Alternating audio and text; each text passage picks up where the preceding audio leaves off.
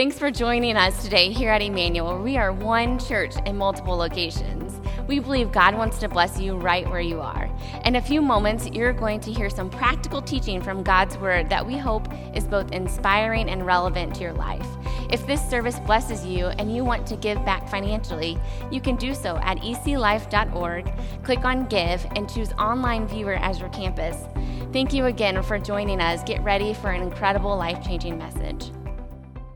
Welcome to Emmanuel Church. How are you feeling today?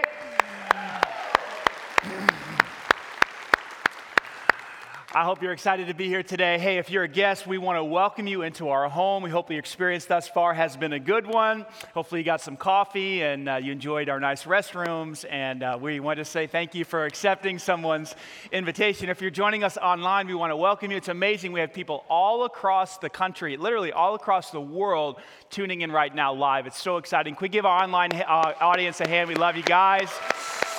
So exciting. We're in a series right now called Get a Grip, and we started it last week. And basically what we said was this term, get a grip, or this phrase, get a grip, is used when someone's trying to tell us, hey, dude, there is some area of your life that's out of control. And if you don't get it under control, there are going to be some serious consequences in your life. And so it could be your health and fitness. It could be your home. Could be your finances.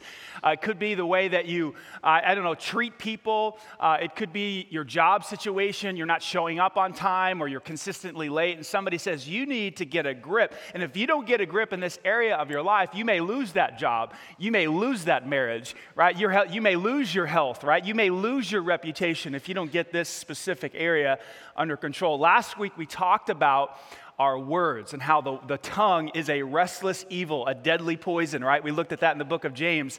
The verse that could kind of sum up last week's talk is Proverbs 13, verse 3. It says, those who control their tongue will have a long life, right? Or guard your tongue and preserve your life. Opening your mouth wide can ruin everything. And so that really kind of sums up what we said. We have to get this tongue under control if we want to protect our lives. So how many of you did better this last week after the talk with your words? All right, that's exciting. Give yourself a hand. That's very good. Some of you didn't have success, and so maybe you weren't here last week. Hey, that's why we put it on the podcast. You can go back and check that out. So we want to get a grip on our words. Today, I want to talk about something that we normally don't address head on. I kind of make mention of it here and there in different talks, but I want to talk today about another area of our life that I think nationwide in our culture is out of control, and that is our sexuality. We live in a culture today that absolutely promotes freedom of sexuality. In other words, whatever you want to do with whoever you want to do it with, however you want to do it. And the message is, as long as it's between two consenting adults, it's okay. As long as you don't hurt anybody. We know a lot of people are hurting people. I'm not saying that. That's really an epidemic. That's part of the problem. But the idea is that no restriction. Don't put any restrictions on my sexuality. In fact, any restrictions or any boundaries or limitations that we hear on sexuality is viewed as archaic, it's viewed as oppressive, it's viewed as out of date, right? It's almost viewed as you're stepping on my rights as an American to tell me that I cannot do whatever I want to do with my sexuality. I mean, you turn the television on today, and we really don't do a lot of this in our home because it's so overly sexualized, and you turn the television on, you could see a commercial out there today, and this is going back a couple years ago, where some fast food chain is selling cheeseburgers with a half-naked lady. Now, I just think that that's crazy. Anybody else? I think that's our overly sexualized culture that we can now almost watch that kind of commercial or a half-naked woman selling an automobile or something like that, and it doesn't even hit us like, man, that's strange or that's odd, because we live in an overly sexualized culture. In fact, many people today will actually reject Christianity altogether. They will reject Christ and they will reject church altogether because Christianity seems to bring restrictions or limitations on our sexuality. There's a leading atheist, Bertrand Russell, who's now dead, but he said it this way. Watch this. The worst feature of the Christian religion, that's powerful words. The worst feature of the Christian religion is its attitude towards sex.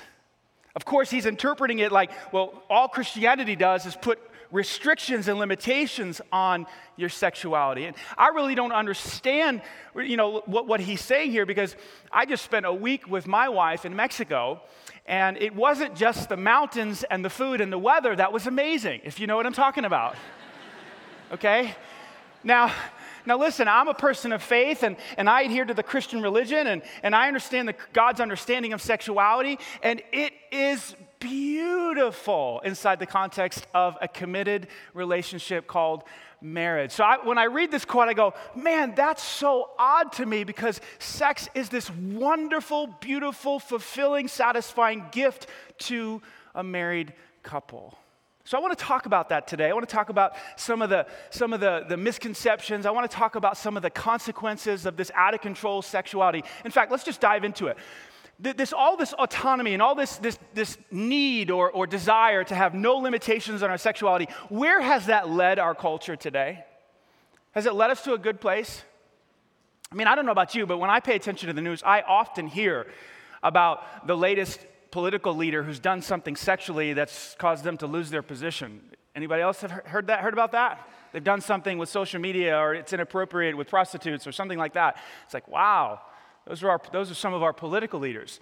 In our community, there's pastors and teachers and coaches that will go outside the lines of what God intended for their sexuality. They get in trouble all the time. That's where this freedom of sexuality leads human beings, right?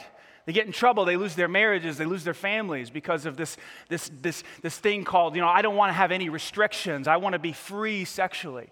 Back in the 1950s, this is amazing. I did a little research.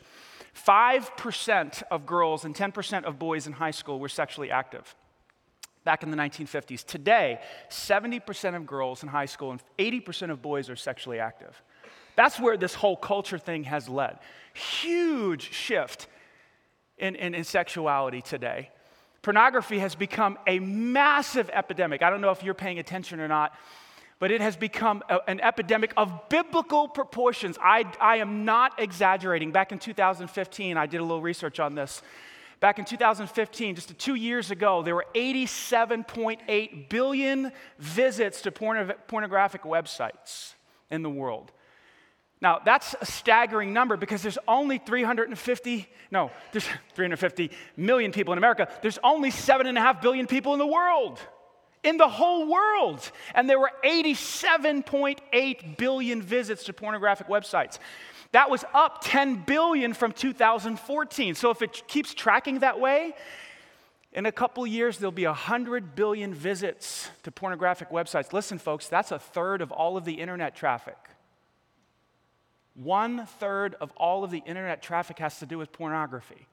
That is a huge epidemic. Today in our world, the average age of a person's first encounter with pornography, and I'm not talking about like the stuff we used to have when we were kids, like pictures and magazines. I'm talking about videos of hardcore pornography. The average age is 11 years old, folks. This is an epidemic. Can you imagine what that would do to an 11-year-old's mind and heart, and how it would shape their character and their soul and their understanding of people and sexuality? It damages them forever. You can never take it back. In our world today, 92% of boys and 62% of girls will view pornography before they leave high school. It's staggering. 46% of teenagers now say that sending and receiving naked photos or videos is part of everyday life. 46% of your teenagers say, well, that's just normal behavior. Yeah, check out this photo, check out this video, send text, send text. They may not be able to get the photos at Wi-Fi at school, but they can get off Wi-Fi and go to data and get the videos and the pictures there and just send it to their friends. It's staggering what's going on in our world today when it comes to sexuality. I read an article recently called A Parent's Primer on Internet Pornography, which I encourage you to get. I have the whole article right here by Walt Mueller, and he said this: the internet, mobile devices, and other digital technologies combine to create a world in which children and teens no longer have to look and find pornography. Instead, pornography finds them. We're so eager to get our kids one of these. And when we get them one of these, it's like we're putting pornography in their pocket. Here, kids, go have fun. That's literally what is happening in our world today. You know, the problem used to be with people out there, right? You hear the stories on television or you read the stories in the newspaper about someone who did something, immoral sexually and they go to jail or whatever like that. It used to be, well, the problems are out there, right? Now the problems are where? They're right in our home. And we all know somebody who's done something, been a victim of something right close to us. In fact, it's happening inside of our very homes. That's where all this freedom of sexuality has led us. It's not a very good place. Here's what I want to say to you today, and I hope you hear my heart. It's a heart filled with love. The reason I'm so passionate about this topic is because I am eyewitness to lots of pain in this particular topic. I get to see it firsthand up front what sexuality out of control does to a family, does to a person, does to a marriage, does to a relationship between a father and a son, and a father and a daughter, and a husband and a wife. Hear my heart in your notes. You are free to do as you please, but you are not free to choose your consequences. You're an American. You can look at whichever you want to look at. You could do something sexually between two consenting adults. You can kind of do as you please, but we're not free to choose the consequences. Our culture doesn't talk about consequences a lot. It's not cool. It's not vogue. What's cool and vogue is just to be free sexually, do whatever you want to do. That's what's cool, But the consequences are amazing. They're devastating. Our culture doesn't talk about sexually transmitted diseases like gonorrhea and genital herpes and HIV/AIDS. They don't talk about that, but the Center of Disease Control says that every year there are 20 million new cases of sexually transmitted diseases in the United States. 20 million. We don't talk about that a lot. We talk about the consequences of free sexuality and, hey, let's go out on a Friday night and hook up with somebody and blah, blah, blah, blah, blah. They don't talk about addiction.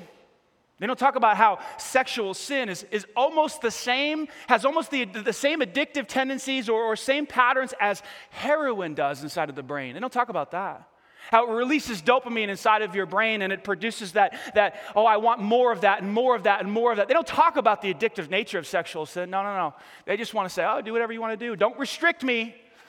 But I sit on the front row of men and women who are addicted and they cannot stop their sexual sin. They have to have more and more at increased intensity levels to get the same hit, just like drug addicts do. They don't talk about that. We don't talk about the consequences in terms of feelings of unworthiness or shame that come along with sexual sin. That's not popular to talk about that. All the self-loathing and the self-hatred and all the guilt and I must be a pervert and I must be weird and I must be, damaged goods. We don't talk about that. We don't talk a lot about the victims of rape or how they feel about life, or the victims of sexual abuse. We don't put their stories out there, right? We don't talk about how it breaks up families because a family is basically, it rests on this thing called trust. And as soon as sexual sin enters the picture, all that trust is shattered. They don't talk about how the husbands have to get divorced from their wives and how it breaks up the kids from the family, and the kids only get to see the families 50% of the time or 25% of the time because daddy couldn't keep his sexuality under control. We don't talk about that, how families get broken up. Talk about the loss of sexual intimacy inside the context of marriage. People today, it's bonkers. It's bonkers. Maybe you have this belief. Hopefully you'll correct it today. Married couples actually think that they can enhance their sexuality by bringing pornography into the bedroom. And all that does is ruin intimacy because you're now drawing sexual arousal from someone who's not your spouse. I mean, this is common sense. And your wife ends up feeling like, am I not good enough? And your husband ends up feeling like, am I not good enough? You have to look at that person or you have to look at them to get aroused towards me. In fact, pornography inside the context of marriage crushes your intimacy, kills it. We don't talk about that. We're going to talk about that in church. It's absolutely true. We don't talk about the distance that takes place between you and God. When you're engaged in all kinds of sexual sin, you walk around and you don't even feel close to God. You start to question, does he even love me? Am I even a Christian? Do I even love him? Why do I continue to do this? Again and again, I know it's wrong. I shouldn't do it, but I keep doing it. Where am I at with God? And you have to live in this no man's land, questioning and doubting your faith. And how does God feel about me? See, it's because of consequences and more like those that the Bible is so clear. It urges us to stay away from sexual sin. Listen to what Solomon said to his son on this particular topic in Proverbs chapter 7. He's talking about a man who gives in to temptation, and now he's following this woman, and he's going to have sex with her. And listen to what he says. This man, he's talking to his son, he followed her at once, and he was like an ox going to the slaughter. And Solomon's day, they knew what that was like. Solomon's son knew what it looked like to have an ox have its throat slit and just slaughtered for its meat. He's like an ox going to the slaughter. He's like a stag caught in a net. This is a deer caught in the net. Solomon's son knew what that would look like, awaiting the arrow that would pierce its heart. And he uses another metaphor, that of a bird. He's like a bird flying into a snare, little knowing that it would cost him say it with me, his life. See, that's what we're dealing with here. We're talking about life. You hear me talk about abundant life, the life that God has created you for. There is a sexuality that fits inside of that, and there is a sexuality that's outside of that. One will give you life and help you find exactly what God intended for sexuality. One will destroy your life. So Solomon gives his son 3 metaphors, like an ox going to the slaughter, like a deer caught in a trap, and like a bird caught in a net. Son, don't fall victim to that sin. It'll cost you your life. Does that make sense? How have we gotten off so much with this whole thing called sexuality in our culture? Here's my opinion, okay? I happen to think I'm right. You could judge for yourself. But I think we've gotten off as a country and as a culture, as a nation, sexually, as a world, really, because we stopped looking to the author for an understanding of sexuality. We've kind of said, you know, I want to make up my own rules, and here's what I like, here's my flavor, here's my taste. We treat it like food. Like, I don't like Chinese food. I like Mexican food. Like, that's kind of how we handle this deal with sexuality. We are calling our own shots. We're playing God, and so basically we've taken his invention. Did you know that God created sex? Anybody? It wasn't Hollywood. It's amazing. Like, he thought about it. He created it, a man and a woman, the way to go together. And it's like, this thing is awesome. It is beautiful. It is wonderful. He is the author of sex. In fact, he's the most pro-sex being in the universe. I bet you never thought you'd hear me say that. God loves sex. He created it. Now, he's not in love with what we have done with it. He's going, oh man, you guys are getting this all wrong. I intended it to be like this, and you're taking it and you're twisting it and you're making it like this, and now there's all these problems and it hurts my heart. You've not managed, you've not been a good steward of my gift of sexuality. So if we want to go back to that and find God's plan, we have to go back to his word. We have to find out what he has said in his word revealed to us about sexuality if we want to find the sweet spot. If we want to get the most out of this thing, if we want to understand how it works. After all, he's the author. He created it. Don't you think it makes sense to go back to the one who created sex to figure out what sex is all about? Yes or no? You agree with this? You're not agreeing with me, by the way. You're agreeing with God on this. So let's do that. I want to go back to a letter in 1 Thessalonians. Paul's writing to a group of Christians. And again, if you're not a Christian here, this is just, you're listening in, you're kind of observing. These words are written to Christ followers, they're written to Christians. So Paul is writing to a group of Christians in Thessalonica, and evidently they had gotten off track and they needed to get a grip on their sexuality. So listen to what Paul says here in 1 Thessalonians chapter 4. He says, God's will, now the Bible doesn't say that a lot, so let's think this through, okay? We need to pay attention whenever it says God's will. It's like, woo, this is going to be good. God's about to reveal exactly what he wants on this deal. God's will is for you to be holy. All that simply means is to be separated from all that is sinful. Holiness, sanctified. That's God's will for you. So, stay away from all sexual sin. Interesting word. This word is the word porneia. In the Greek, this is what it looks like. Does that look familiar to you? What does that look like? Yeah, we get our English word pornography from the Greek word porneia, found in 1 Thessalonians chapter 4 and 1 Corinthians chapter 6, which we'll look at in just a second. The word porneia simply captures any type of sex outside of the marriage relationship between a man and a woman. That is sexual immorality. That is sexual sin. That's the umbrella. So what fits underneath that? Any type of sex outside of marriage. If you're married and you have sex with someone who's not your spouse, that's porneia. If you're not married and you have sex with somebody, that's porneia. Any type of homosexual sex, any type of masturbation that goes along with pornography or sexual fantasy, all of that stuff falls into this category of porneia. Paul says, here's God's will. You want to know what God's will is?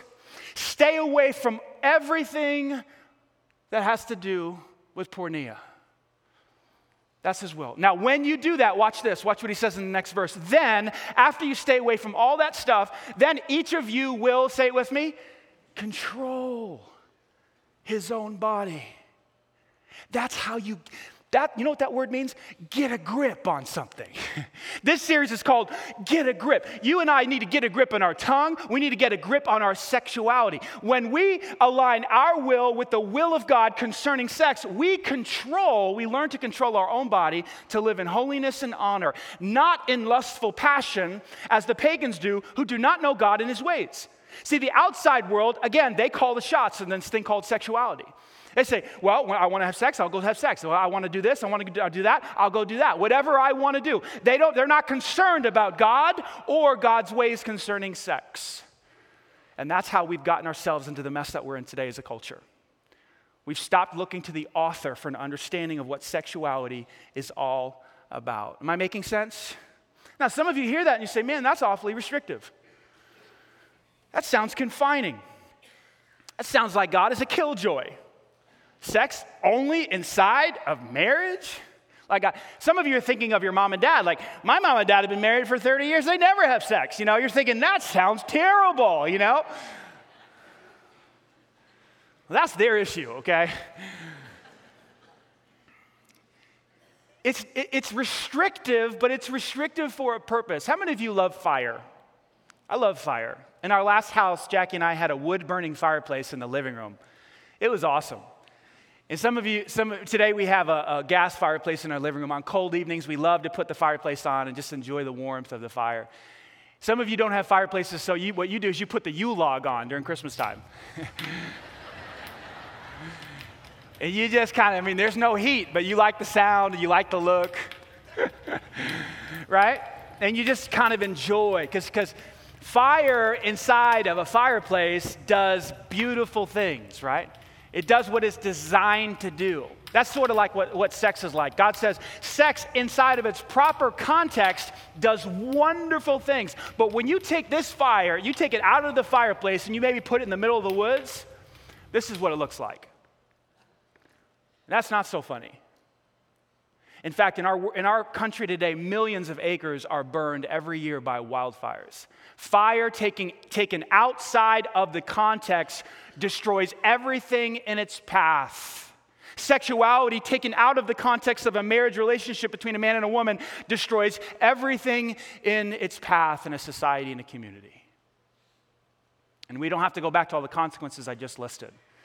So God puts restrictions on sexuality not to hinder your joy or your pleasure or your satisfaction, but to fulfill it and make sure that it works properly and that it does exactly what it's supposed to do for you. Does that make sense? In this issue of sexuality, God is for you. He's not against you. He is pro-sex. He created it. He invented it. This is good stuff. Aren't you thankful? I'm so thankful for that. So, with that being said, now we know the target. Now we know what we're looking at. We know what we're shooting for. How do we actually do it? I want to talk to you about some things that the Apostle Paul wrote to a group of Christians in a different church called Corinth. Now, this culture, the culture of Corinth, the city of Corinth, was completely sexualized. It was a pagan culture. They had temples on almost every corner. There were temple prostitutes that were part of their religious activities, both male and female temple prostitutes. Their sexuality was totally out of control. Well, a church had started in Corinth. Paul started it, and there were a bunch of people that got saved there, and now they're having to deal with their sexuality in light of this culture that's XXX, and it's out of control. And so Paul writes some very specific instructions to help these Christ followers, again, writing to Christians, get their sexuality under control in a culture that's much like ours. Listen to what he says. The first thing he says is that your sexuality is not an appetite. Your sexuality is not an appetite. The Christians in Corinth, the culture in Corinth, basically had reduced sexuality down to an appetite. Here's the thinking. Well, I'm hungry. I'm going to go get some food. Like, I have a stomach. There's food. The two satisfy each other. That's great. I'm thirsty. I'm going to go get a drink, right? Thank goodness there's water. Well, guess what? I'm horny. I'm going to go have sex. That was the thinking. What they had done is they had reduced sexuality down to this very simple thing called a human appetite. And what's wrong? What's the problem? I eat, I drink, I have sex. What are you talking about, Paul? Listen to the argument. Watch this. He says, you guys say food for the stomach and stomach for the food. And that makes total sense. That's fine. But however, God is going to destroy both of those. Those are just earthly things. Watch what he says about the body. The body, however, on the other hand, you can't put the body in with, you can't put the desires, all the desires of the body in with food and drink. The body, however, is not meant for, guess what this word is? Porneia. The body, your physical body, is not meant for sex outside of the marriage relationship between a man and a woman. It's not meant for that. Instead, it's meant for the Lord and the Lord for the body. What is he saying here? He's saying that sex goes way beyond a physical appetite. It is something spiritual. When two people come together and have sex, they are connecting at a spiritual, emotional level. They are connecting at the soul level. Listen to what he says. Your body is meant for the Lord. The Lord is a spirit. You guys know this, that God is a spirit? Your body is meant for God. What that means is that you will live forever in heaven with God after this life is over. Look at verse 14. Look at what he says. By his power, God raised the Lord from the dead, and he will raise us also. In other words, what Paul is saying is that one day you and I are going to die, and our soul is going to be separated from our body. But one day, our body will be resurrected and reunited with our soul, and at that point, we will spend eternity with God. He's driving down this point that sex is way beyond an appetite. It is something very spiritual between a man and a woman inside the context of marriage. In fact, in Genesis chapter 2, verse 24, Moses writes, he says this very simply, that a man shall leave his father and his mother, and he shall be joined to his wife, and the two will become one flesh. Sex is deeply spiritual. There's a joining together. There's a oneness that takes place, which is why it's designed for marriage only. Now, if you disagree with me, that's fine. That's fine. I just want you to consider this.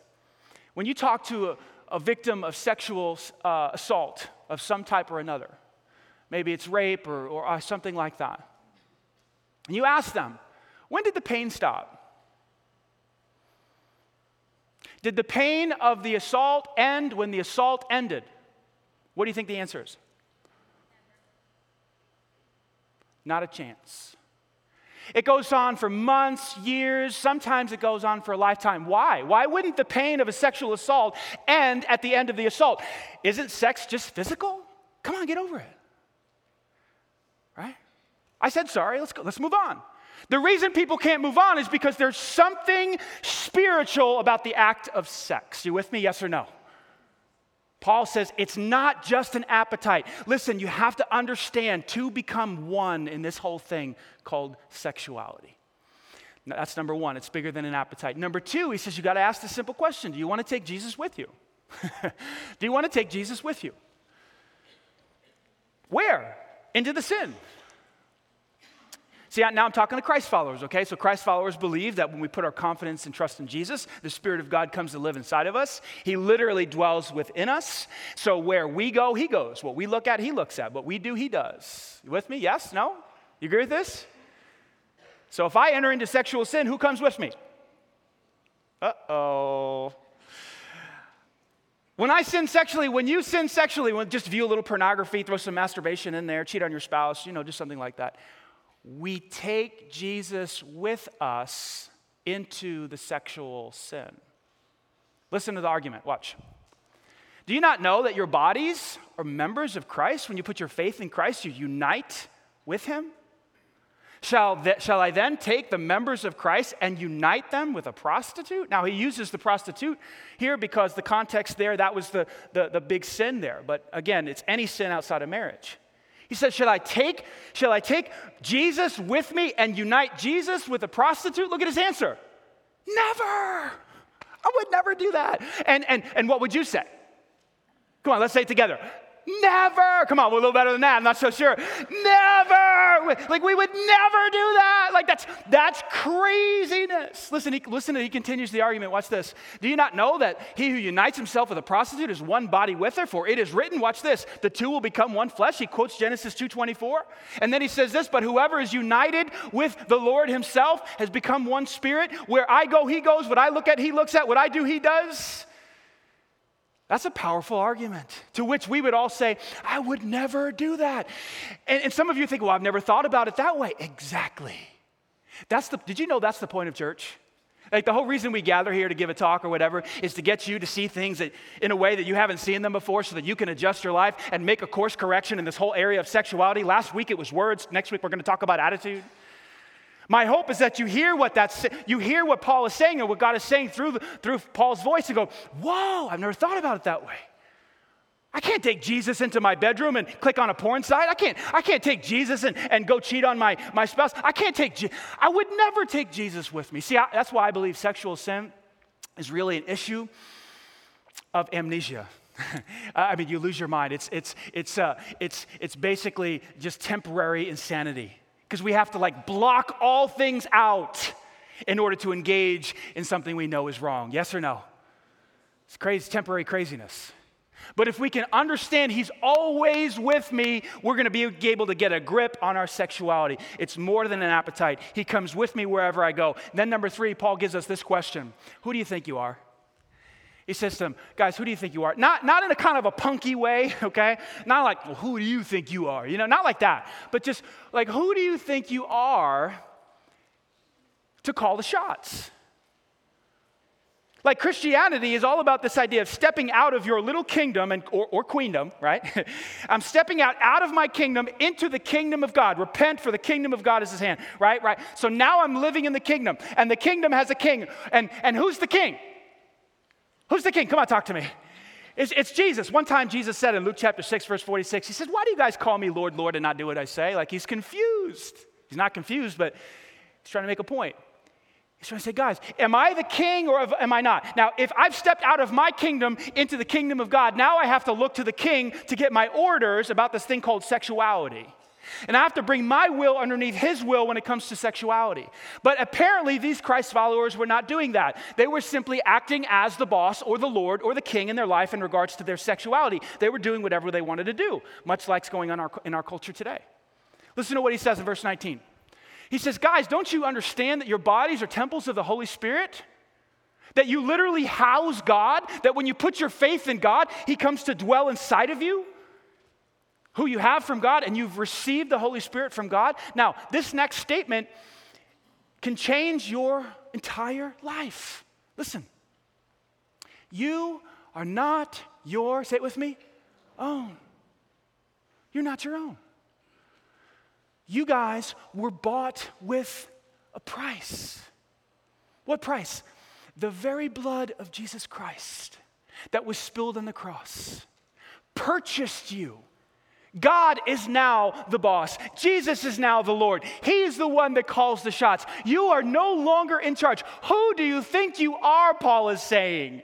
To just do whatever you want to do with your sexuality. I have this urge, or I'm attracted to this type of person, or I'm attracted to this. I'm just going to do, I have desires. Am I not free to do as I wish with my desires? I'm an American. Whoa. You are a Christ follower before you were an American.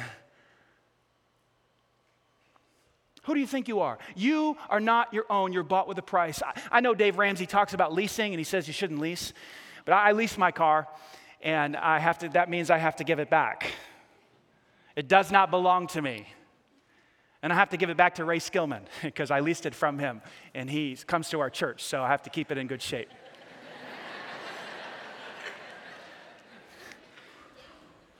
It's not mine.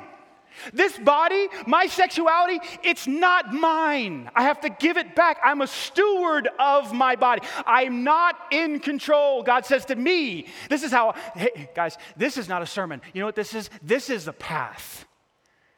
Before I knew Christ, my sexuality was all over the place.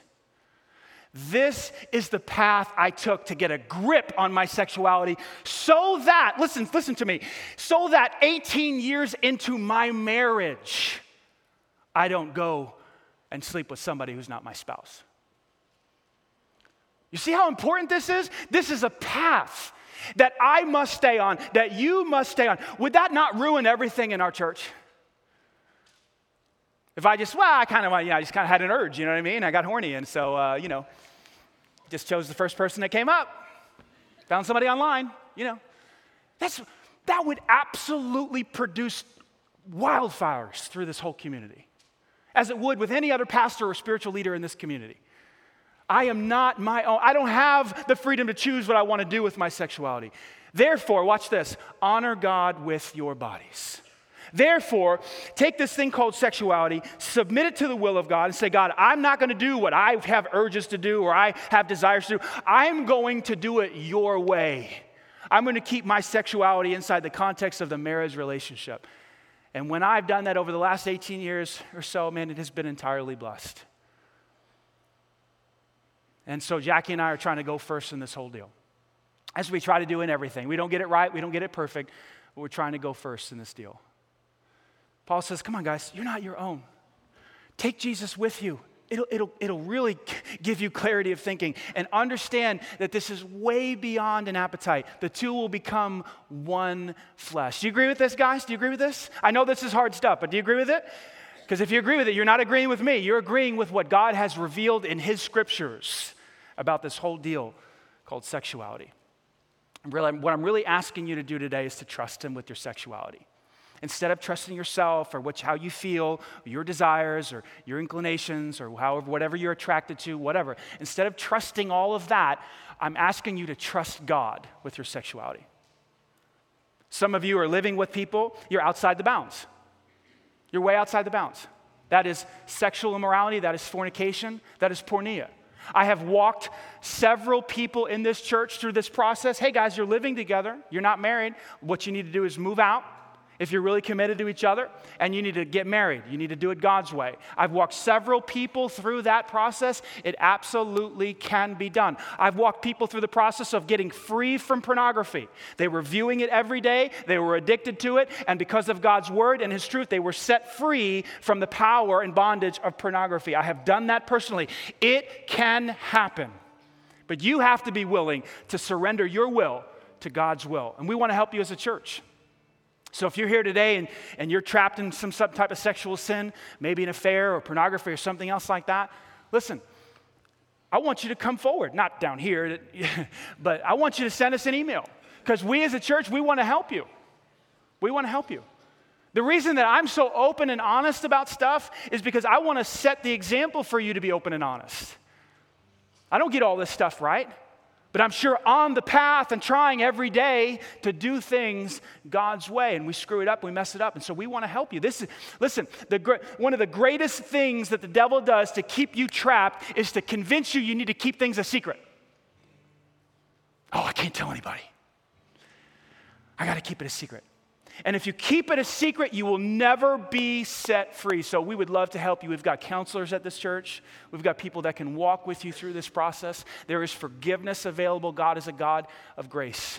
I'm asking you to trust him with your sexuality. Now, as I wrap up, I know there's some of you here today, and some of you are watching online. You're not a Christ follower yet. Here I am talking about your sexuality. You haven't even given your life to Jesus yet. You haven't even asked him to be your Savior. Maybe that's your next step, where you say to Jesus, wow, I need to put my life in your hands. I need to trust you that you died on the cross to wash away all my sin, and you died on the cross so that I could enter into a brand new life. I've done things my own way for so long, and now I'm ready to do things your way. I'm going to trust you to be my Savior. Maybe that's the step you need to take. And if that's where you're at today, I'm so happy you're here. I'm so glad you're watching, because I'm going to lead you in a simple prayer where you can just simply say to Jesus, I trust you today. Would you be my Savior? Will you be my Lord? And in this moment, right here, right now, you can become a Christ follower. If you feel led that way right now, I'm going to ask you to close your eyes and bow your head and take these words and make them your own. Let's do business with God right now.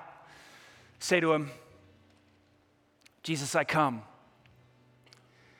Wounded, tired, worn out. I don't have all the answers. I still have a lot of questions. But I come. I ask you right now in this moment to wash away all my sin, to take away the hindrance, the block, the wall that was between you and I. I believe your death on the cross and your resurrection from the grave was enough to wash away all my sin. I put my life in your hands. Be my Savior today. Help me to trust you with my words, with my sexuality, and with every other area of my life. Help me to bring all of me underneath your leadership, your guidance, your will. It's in Jesus' name I pray. Amen. Hey, church, can we give God glory today for what he's done?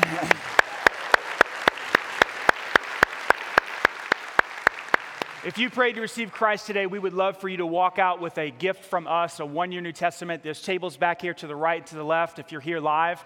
If you're watching online, you can click the button that says, I accepted Christ. We'll be sure to send one of these to you in the mail. We would love for you to have a one-year Bible because we believe you get started hearing God's word and God begins to guide you in your life with his word. And so be sure to grab one of those on your way out. One more time, church, can we give God glory?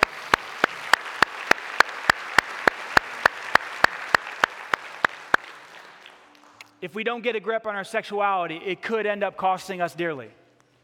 It could end up costing us our marriage, future marriage.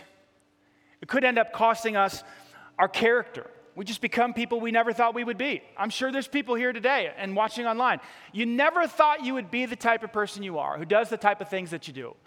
But then pornography snuck in, and this snuck in, and that snuck in, and you didn't intend on it, but it ended up happening. Please, please, please do what you have to do to get a grip on your sexuality so that you can live the life that God has planned for you. Cool? Let's pray. Jesus, we love you. I know this was such a difficult, sensitive topic. Thank you for the wisdom. Thank you for the word of God that guides us on these issues. We're not left alone. We see what you want. We see what you have. You've planned life for us, goodness, joy, satisfaction, fulfillment, if we do it your way. Help us to submit to your will, to surrender our will to yours, so we can find that life. We pray this in Christ's name. Amen. Hey, I love you guys. Next week, a little bit of a lighter topic. We're going to be talking about attitude, okay? See you next week. Bring a friend.